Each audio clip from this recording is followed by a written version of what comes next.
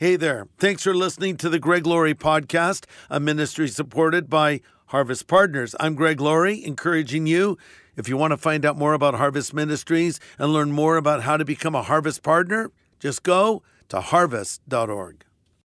Hey everybody, I'm Jonathan Laurie. For those of you that are just coming in and joining us maybe for the first or second time, for the last few weeks, we have been going through a brand new series that my dad has been teaching through with us, and I've gotten to teach a couple of them as well.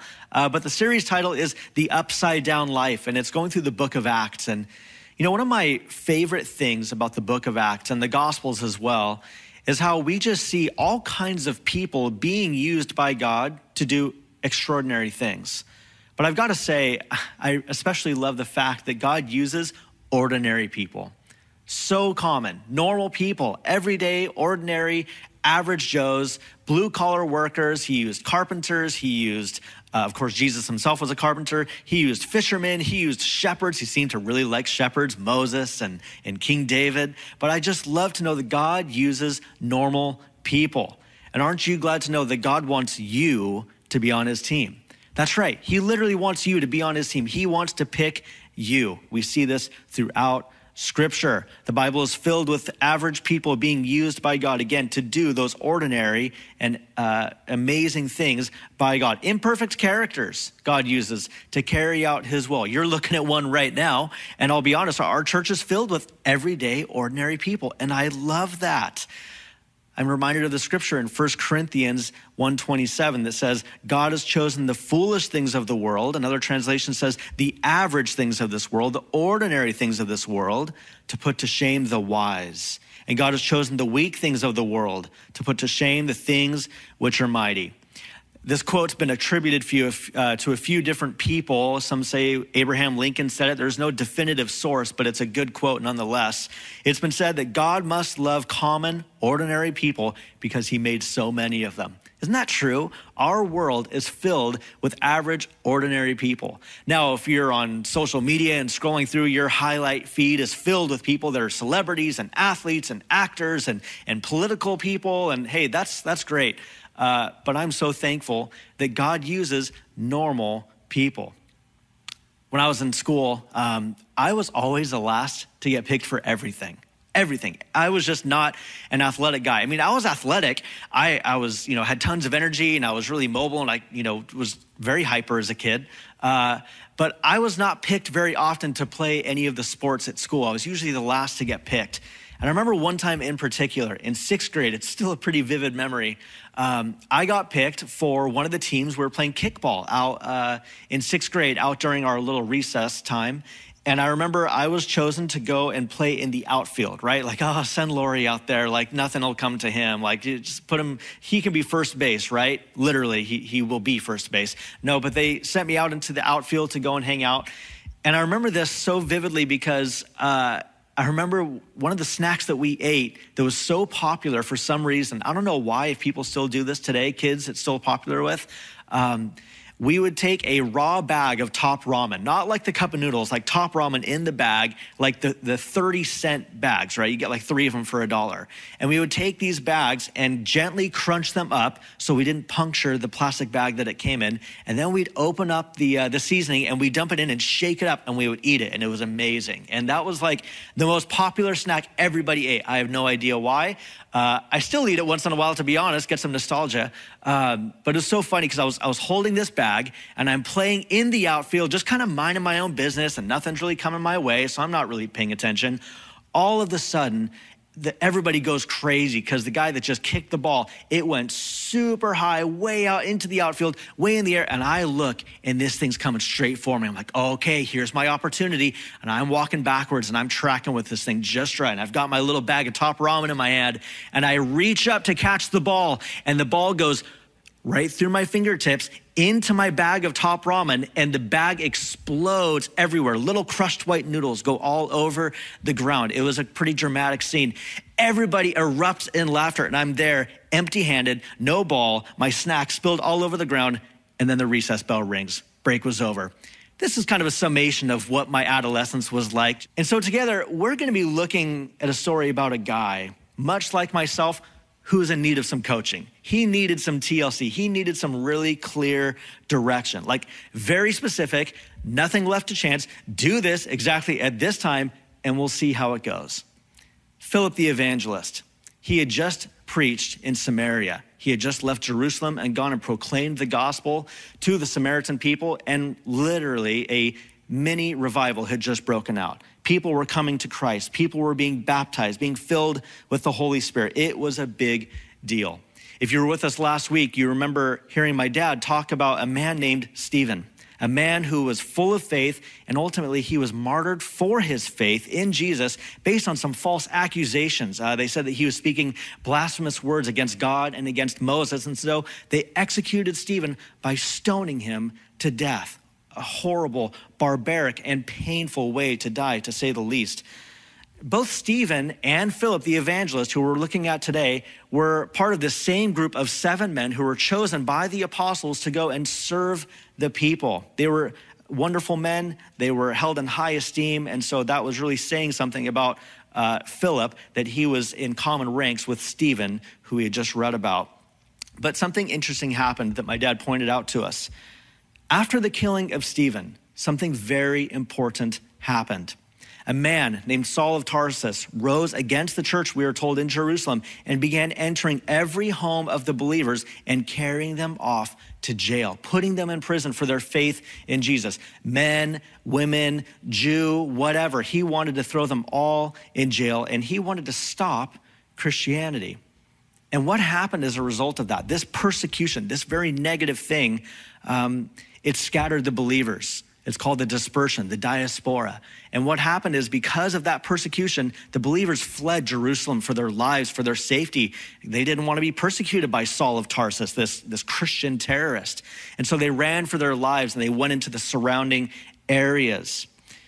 You know, one thing they say is that hindsight always is 20/20, right? And so we can look back on history and see that this act, though it was very negative for the believers in the time, having to maybe leave their families and their homes and their professions to leave for their safety so they could have their faith in Jesus, it did something amazing that wouldn't have worked any other way. You remember the words Jesus told his followers before he ascended to heaven? In Acts 1:8, he said to them, "You will be my witnesses in Jerusalem, Judea, Samaria, and unto the ends of the earth." And he told them to go and do it. Well, they didn't listen very well. Up to this point, a few months, I think we're about 1 year, a little over a year after Jesus had ascended to heaven, and they're still in Jerusalem. They had not gone into the ancient world. They had not gone into the surrounding areas and preached the gospel yet. They were still in their little holy huddle hanging out in Jerusalem.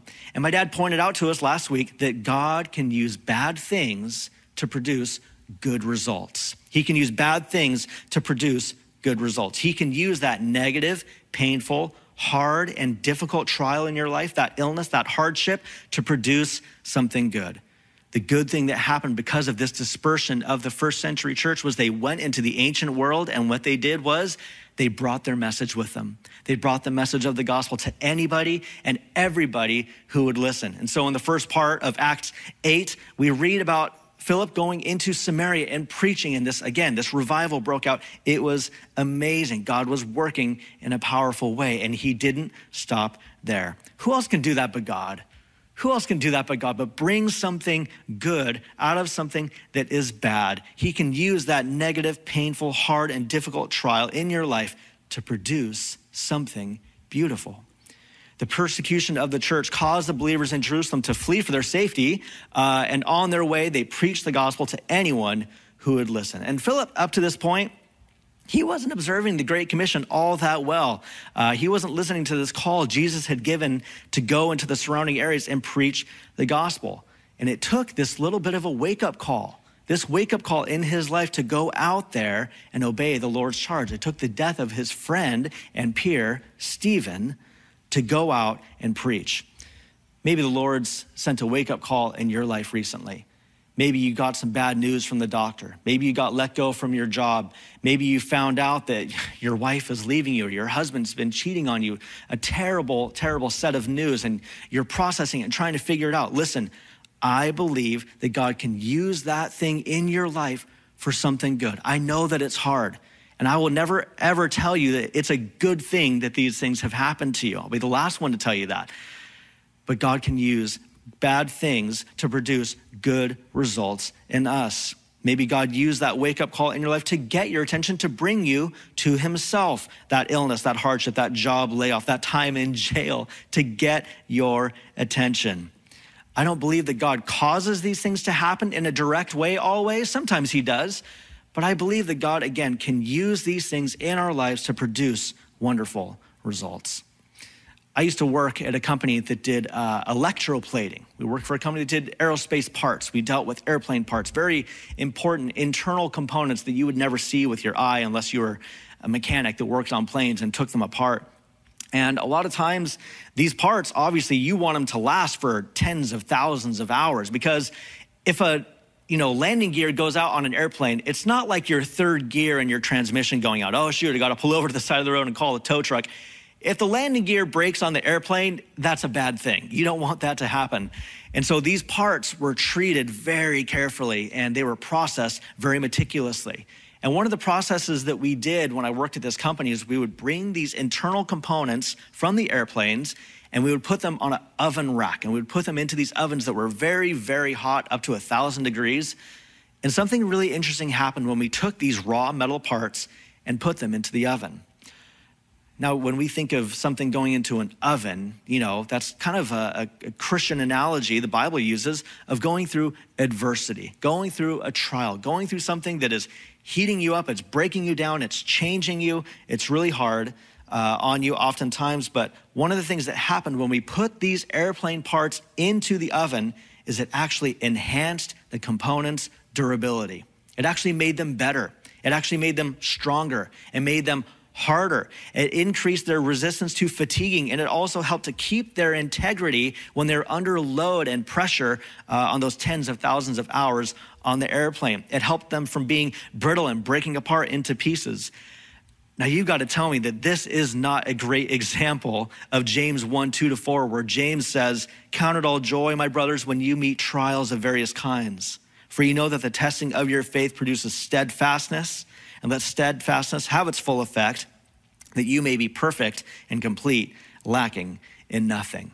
Listen, God can bring you through that trial. And we might say, oh, it's so hot, it's so hard, I'm under pressure, take this away, take this pain away, take this thorn in the flesh away from me, Lord, help me through this, just take it out.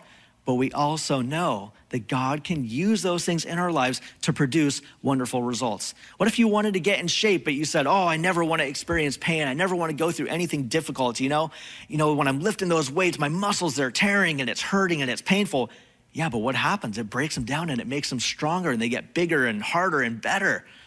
Some of you need to chill on the gym time a little bit. Let's be honest. Scrolling through Instagram, there's some intense people out there, but that's okay. I think that in general, we understand that God can sometimes put something into our life that we don't want to have there, and we don't understand it.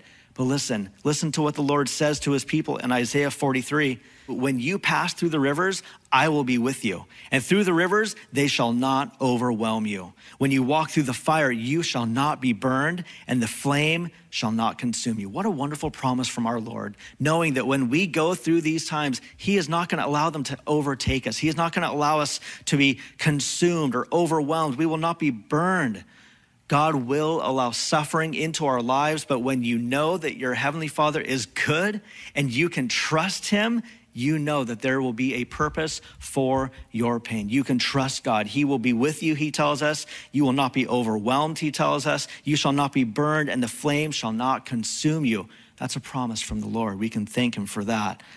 I will not ever say in my own life that the death of my brother, who was killed in a car accident 13 years ago, was a good thing. I'll never say that, because it wasn't. Bad things are bad, right? And God's not saying, I'm going to take something bad and turn it into something good. I'll never say that. I miss my brother. I love my brother. I think about him. I talk about him. I share stories with my children about him. I still cry for him and miss him terribly. And I look so forward to seeing him again in heaven someday, and seeing Jesus face to face and spending eternity together and catching up right where we left off. I'm so thankful for that. So I'll never say that my brother's death was a good thing, but I can see that God did something through it. He did something in my life through it. We had a conversation shortly before Christopher went to be with the Lord where he asked me a very poignant question. He said, Jonathan, what's it gonna take for you to give your life to Christ? And then when I heard that news that Christopher had gone to be with the Lord, the only question that I could get in my head, I couldn't stop thinking about it, was him asking me, what's it gonna take for you to give your life to Christ? And I knew that was the moment that I needed to receive Jesus and turn from my sin and make him the Lord of my life. And because of that, because of the death of my brother, he saved my life. He saved me. I was going down such a negative, terrible path, filling my life with drugs, anything I could find in this world to numb me, make me feel better. I was absolutely miserable. I was addicted. I was lonely. I was a liar. I was isolated.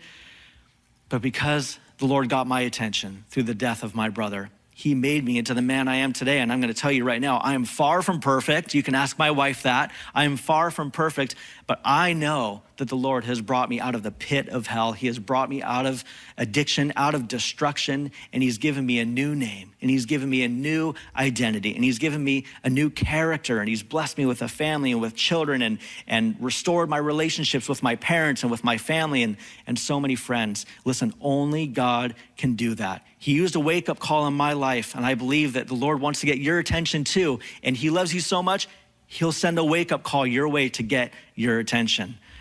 God can use bad things in our lives to produce good results.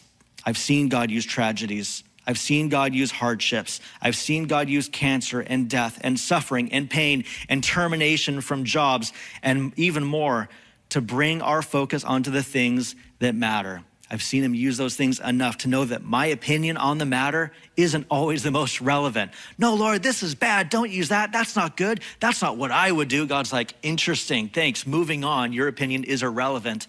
I know what I'm doing. You can trust the Lord. He's a good father, and he knows what's best for you.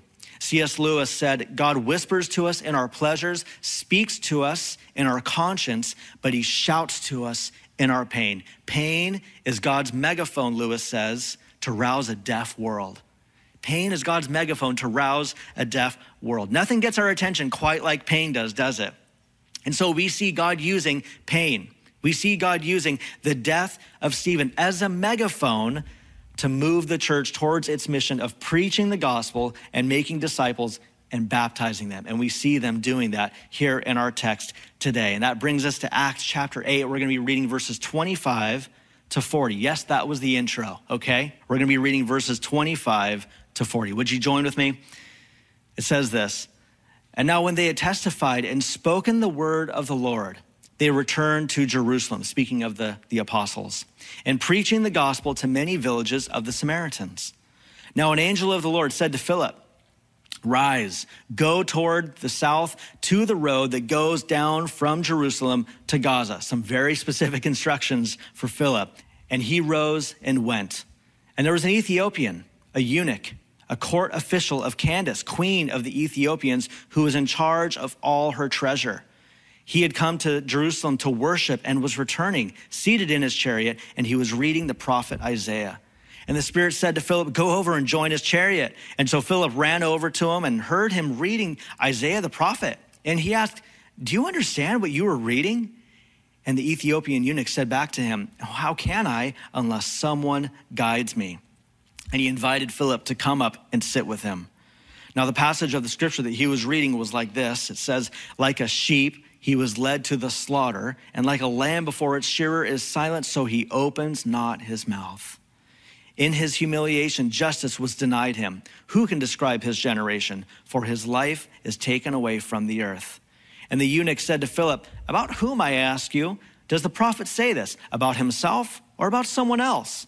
And then Philip opened his mouth, and beginning with the scripture, he told him the good news about Jesus. And as they were going along the road, they came to some water.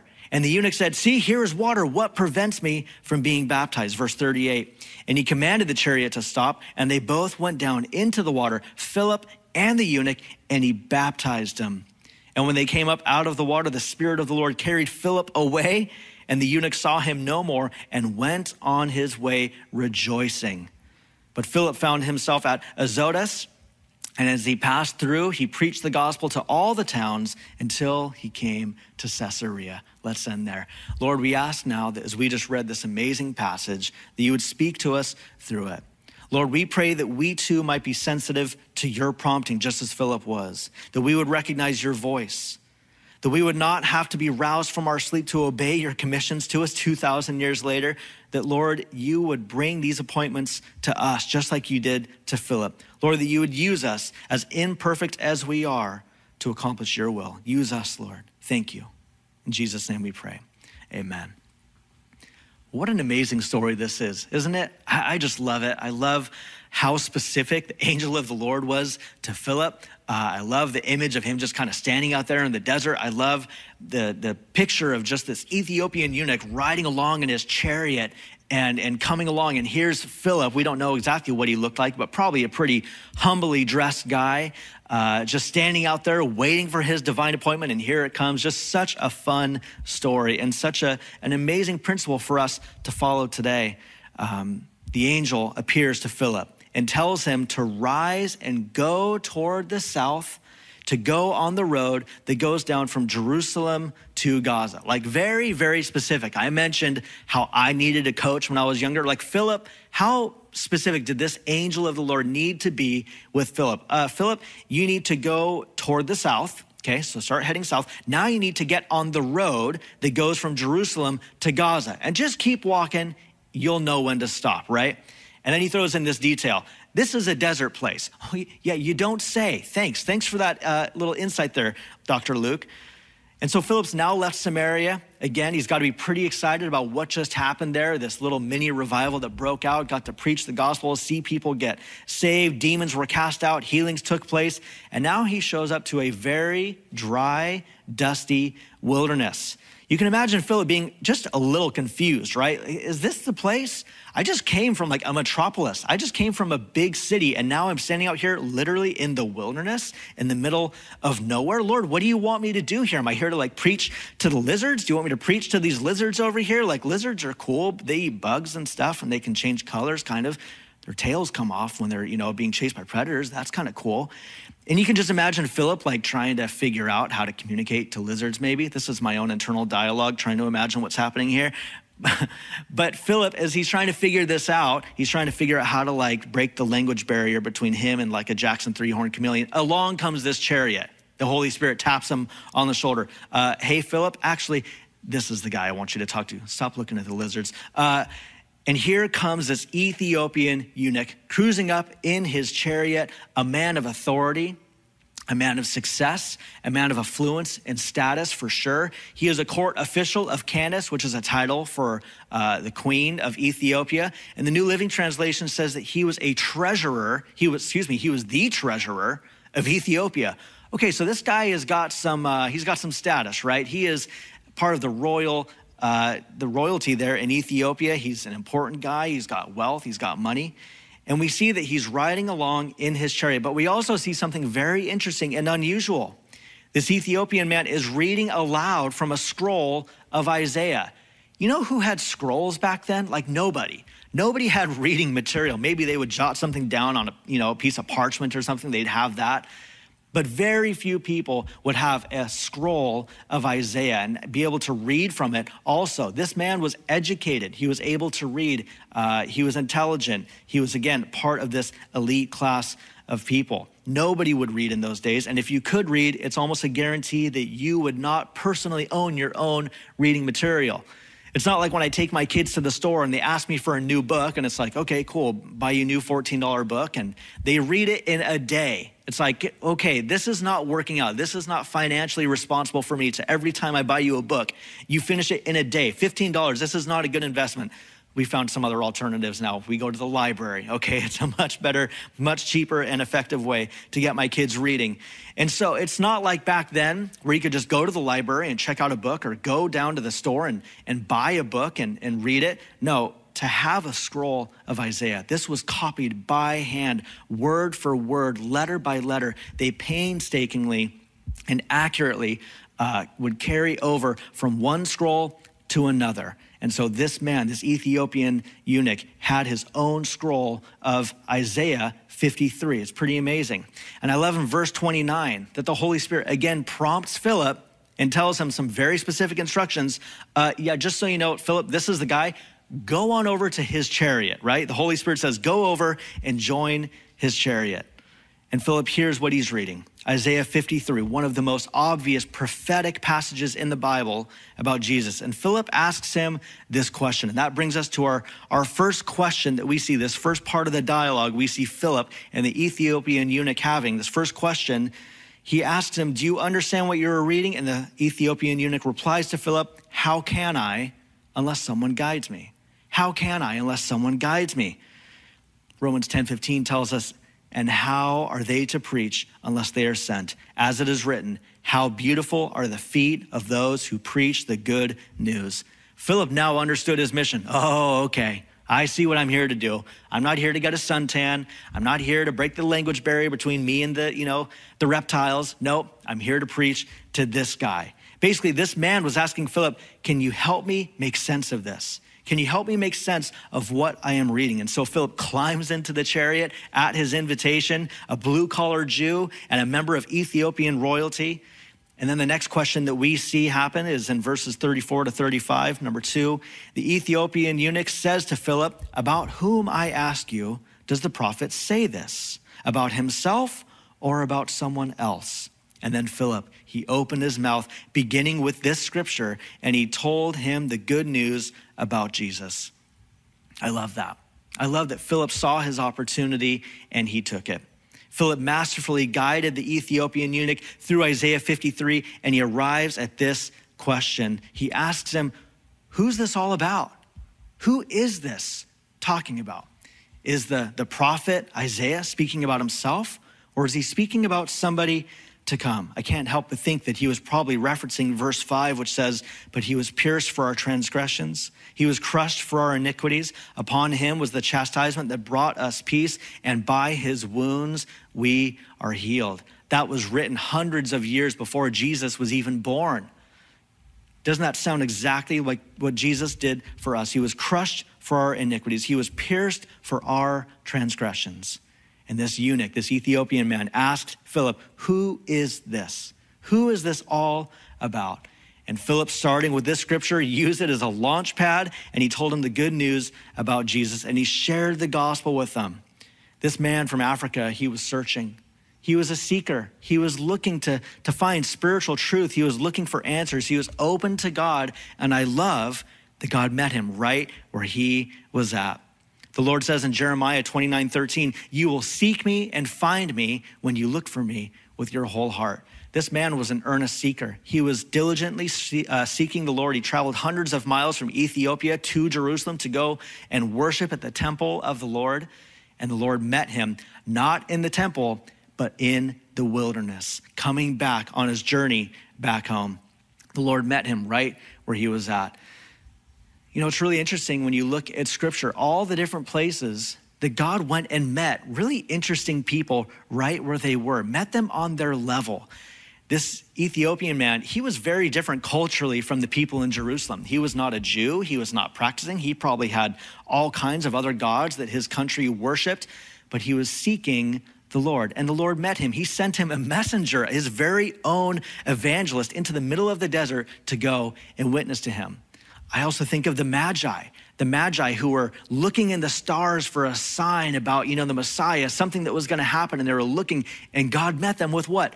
A star. These men were astrologers. They were astronomers. They believed that there was signs in the skies and so forth. And God met them right where they were at. He sent them a sign in the sky to bring them to the newborn baby Jesus that we read about in the Gospels. That's amazing. God met them right where they were.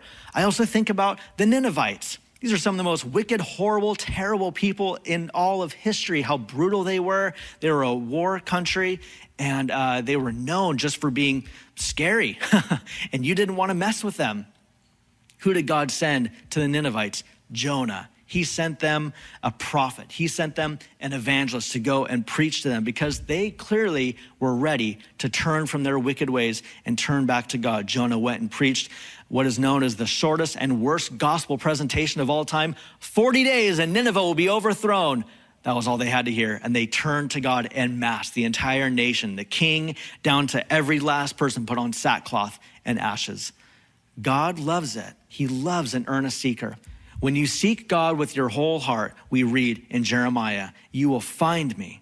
When you seek and look for me with your whole heart, you will find me. That's God's promise to us. Notice how much the Ethiopian eunuch also was willing to admit that he didn't have all the answers. You know, I don't know about you, but I don't like to ask for directions.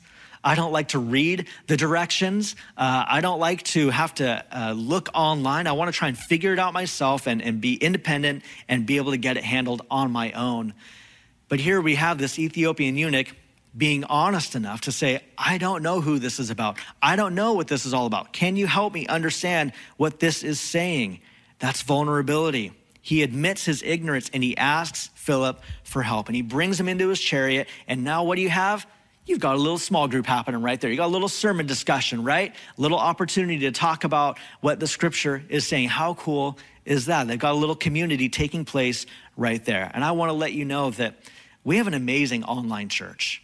We have an amazing online ministry that we call Harvest at Home. And we also have some local campuses. We have one in Orange County, California, one in Riverside, California, and also one on the island of Maui. So if you're ever in the area, make sure you come by and say hello and visit us and let us know that you're one of our family that watches online. But, you know, watching online, let's be honest, it's pretty easy to remain anonymous.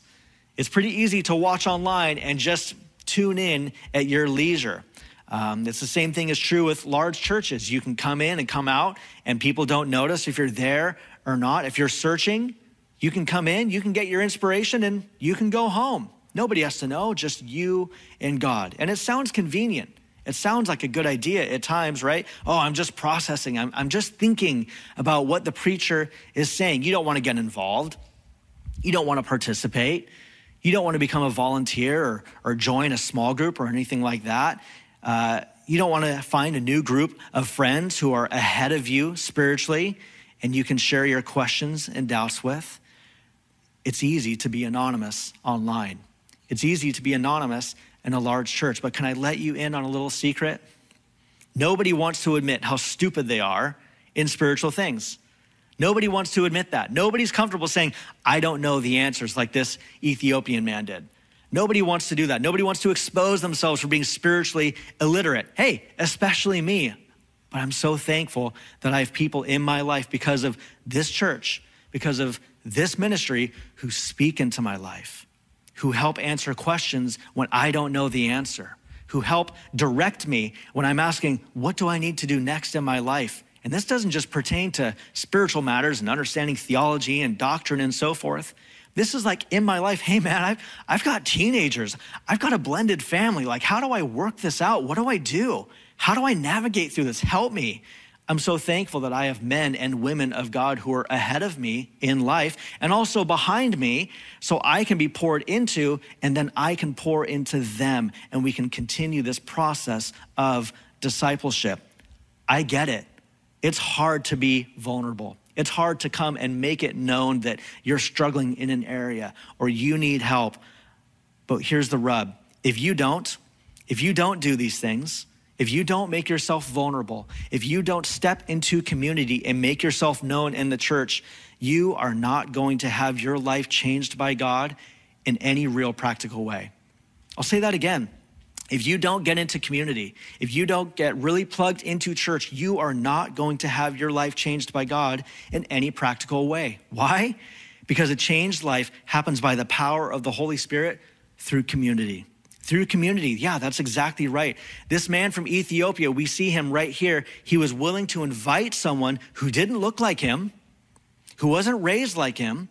He wasn't part of the same social class, that's for sure. He invites Philip into his little chariot to have a conversation about Jesus. And what do we see? We see a changed life. And we're going to see that right now. The next section shows us just how much this Ethiopian man valued having someone like Philip in his life. And it brings us to our third and final question from this man from Ethiopia.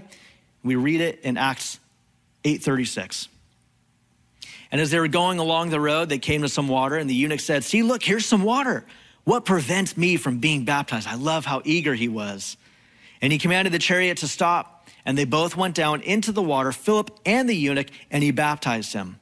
And when they came up out of the water, the Spirit of the Lord carried Philip away, and the eunuch saw him no more, but he went on his way rejoicing. I love that. He went on his way rejoicing. He had an encounter with the living God because of Philip, because Philip came and explained to him the scriptures. He pointed out to him that this was about Jesus. He told him the gospel. Jesus came. He lived the perfect life. He died on a cross. He rose again from the dead. And if we put our faith in him, we can have the hope of heaven and have our sins forgiven. He tells him the gospel. It's amazing. And this Ethiopian man is so blessed. He wants to be baptized, and he walks away from it rejoicing. His last question, I think, is really interesting. He asks, should I be baptized? Should I be baptized? Now, we know this guy, he was on a spiritual quest, for sure. He had everything that he could ever want in his life. Something was missing in his life, though. He knew that there was something missing in his life, this God-shaped hole in his heart. And now he was finding the answers he was looking for. This man went from searching for God to hearing the gospel to believing to finding a believer who could help him and he could trust and be vulnerable with to take the next steps in his faith. Philip knew exactly what to do. Now, maybe you ask yourself, why didn't he just say, "Lord, I want to believe in you. Come into my life, and I give it to you. Amen." We do that every year at Harvest at Home. We give people an opportunity to believe and put their faith in Jesus and pray that prayer. And that's nice, and that is absolutely great to pray that prayer. But it's between you and God, isn't it? It's between you and God, and nobody else has to know, especially when you're watching online. Nobody else has to know. But notice that he doesn't turn to Philip and say, "Hey, I've had this religious experience, but I don't want anybody to know about it. It's between me and God. Hey, I believe you keep your faith private," right? Faith is a private thing. It's between you and the Lord. It's a personal thing. To pray that prayer, asking Jesus into your life, is something you do as an individual. But to be baptized, that's inviting someone into your life and asking somebody to do it with you. He's asking for an evaluation from Philip. He says, should I be baptized? Is this the appropriate thing for me to do? Is this the next step I should take in my faith? It's a logical next step for a follower of Jesus Christ to be baptized for sure. And so what does he say? Philip says, yeah, absolutely. The eunuch says, "Look, here's some water. We're passing by right now." He tells the chariots, slam the brakes on. I assume that they've got some kind of entourage, some kind of group of people with them. Put the whole brakes on the operation, and he says, "Look, here's some water. What prevents me from being baptized?" He doesn't say, "I know I'm right with God. That's between me and him, so leave me alone." No, he looks to someone else to help him. He looks to someone else to evaluate him and bring him along in his faith. And what do we read? He was baptized. Philip was sideways raptured over into that Azotus area, and he goes his way rejoicing. This man from Africa, he goes his way rejoicing because he had a new lease on life. He had a relationship with the living God. And that is why the church exists today. That's right. The church exists for that very purpose today. Really, there's three reasons why the church exists. Number one, we believe that the church exists for the evangelization of the world. For the evangelization of the world. We also believe it exists for the edification of the saints. And lastly, for the glorification of God. Evangelization is just telling people that there's a God in heaven that loves you. He sent his son Jesus to die on the cross on your behalf so that you could have your sin forgiven, because we've all sinned. And we give people an opportunity to put their faith in Jesus and come into the family of God and be a part of the church. That's evangelization. Edification is helping people along in their faith, just like Philip was doing with the man from Ethiopia, talking to him about the scriptures, helping him wrestle with these questions, figure out these different things, and also answering the question, hey, should I be baptized? Yeah, you know what? You're in this right place. You're clearly on the right path with God. You should be baptized. This is an outward profession showing people around you that you are dying to your old nature, coming alive again. That's the edification of the saints. That's why the church exists. And then lastly, the glorification of God. We do this by living out what we believe. We do this by living out the first two things, the edification, the knowledge, the understanding of who we need to become. We do this, we glorify God by living this out. Also by worshiping. We come to church and we worship, we lift our hands and we sing songs and we give of our tithe and our offering and we extend and show God the generosity that he has shown to us. This is how we glorify God. So the evangelization of the world, the edification of the saints, and the glorification of God. And in closing today, I can't help but just think that your logical next step as a believer, if you're watching online, wherever you might be watching this archive, your logical next step, yes, you believe, you have faith, that's beautiful, but your logical next step in your life should be for you to stop being anonymous and to join one of our harvest groups, whether it's in person, if you're in the area, or online. We have tons of harvest groups that meet online. There's one for you, I guarantee it. All over the country, they meet via Zoom. They obviously, if you're in the local area, they meet in person as well. But if you go to our website, there's a link on the screen now you can go to. You can find a group for you. And so if you've been watching online for some time and you haven't found community and your relationship with the Lord is just kind of this private thing, listen, it's time for you to invite other people into your life that, like I said, can pour into you so you can do what? You can pour into other people. You can use your experiences, your failures, your successes to pour into others so they can learn from your example. The Apostle Paul says we should be able to say, follow me as I follow Christ. We are going to be imitating the Lord, and we need others to be able to imitate us, imitate our conduct. And so my encouragement to you, join one of our groups. It is an absolute blessing. It's one of the best things that you could do. It's helped me along in my relationship with the Lord so much. I've sat in Sunday services and heard amazing teaching my entire life, but until I started studying and working on these small group studies and the lessons myself, when I was like, I think 20 years old or 22 years old is when I started jumping into a small group. It changed my life. And so I want to encourage you to do that today, right now, even go on the website and do that. We have a group for you, whether it's a men's group, a women's group, a couples group, a students group, young adults groups. We have all kinds of groups, one just right for you. In that context of community, you are going to find that the Holy Spirit is going to move in your life like never before. But I also know that watching right now, there might be some here who have not yet put their faith in Jesus Christ at all. You haven't asked Jesus Christ to be the Lord of your life. And maybe you're kind of like the Ethiopian eunuch. You know there's something more to this life. You know there's something more to it.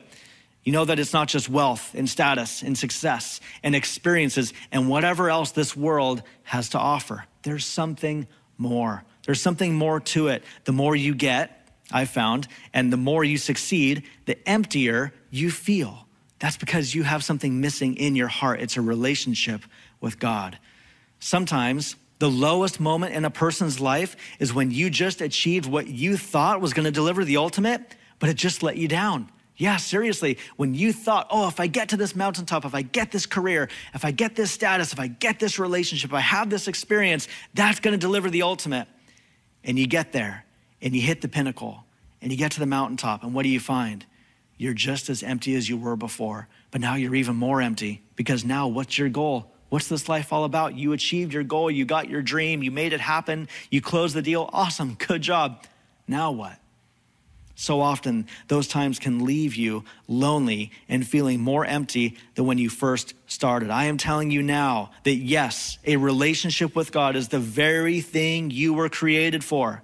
It's the reason why you exist and why you were given life on this planet. And you can have that relationship today. But there's a problem. There's a problem. Your sin is keeping you from God. It isn't that like you have to be actively sinning, like right now I'm sinning, I'm telling a lie right now. That's when I'm separated from God. No, it's like you sinned in your life. All it takes is one sin. All it takes is one sin for you to be separated from God. Like it's a singular thing. One sin is enough. And the reason for this is because God is perfect. And in the presence of the Lord, sin cannot be tolerated.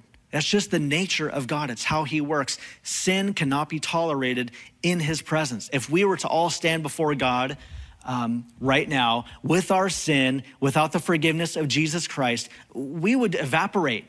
We would be atomized. We wouldn't be able to be in his presence. It'd be like lighting a tissue paper on fire, dropping it at the bottom of a pool, and then dumping 40,000 gallons of water on top of it.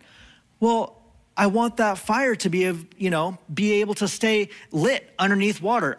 By nature of the fact that that is fire and that is water. I'm not a molecular biologist, obviously, but as that comes on, I know well enough that it's not going to work out. It's impossible. You can't be in God's presence with your sin anymore that you can take a piece of paper underwater that's on fire. You can't do it. We are forever unable to reach God on our own. But friend, that is why Jesus came.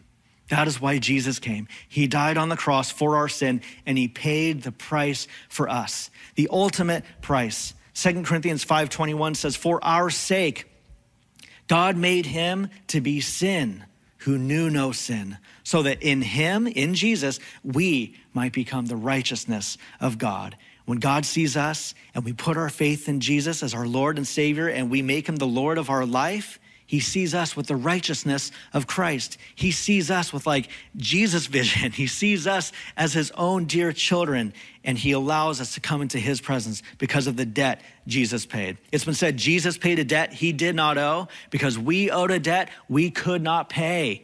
There's nothing that we could do to get to God. We can't get there on our own. That's why Jesus came to die for us. It's a free gift that he extends to us. And all we have to do is receive it in faith and allow the Lord to work in our lives. And so, in closing now, would you like to be forgiven of your sin today? Would you like to know that when you die, you'll go to heaven?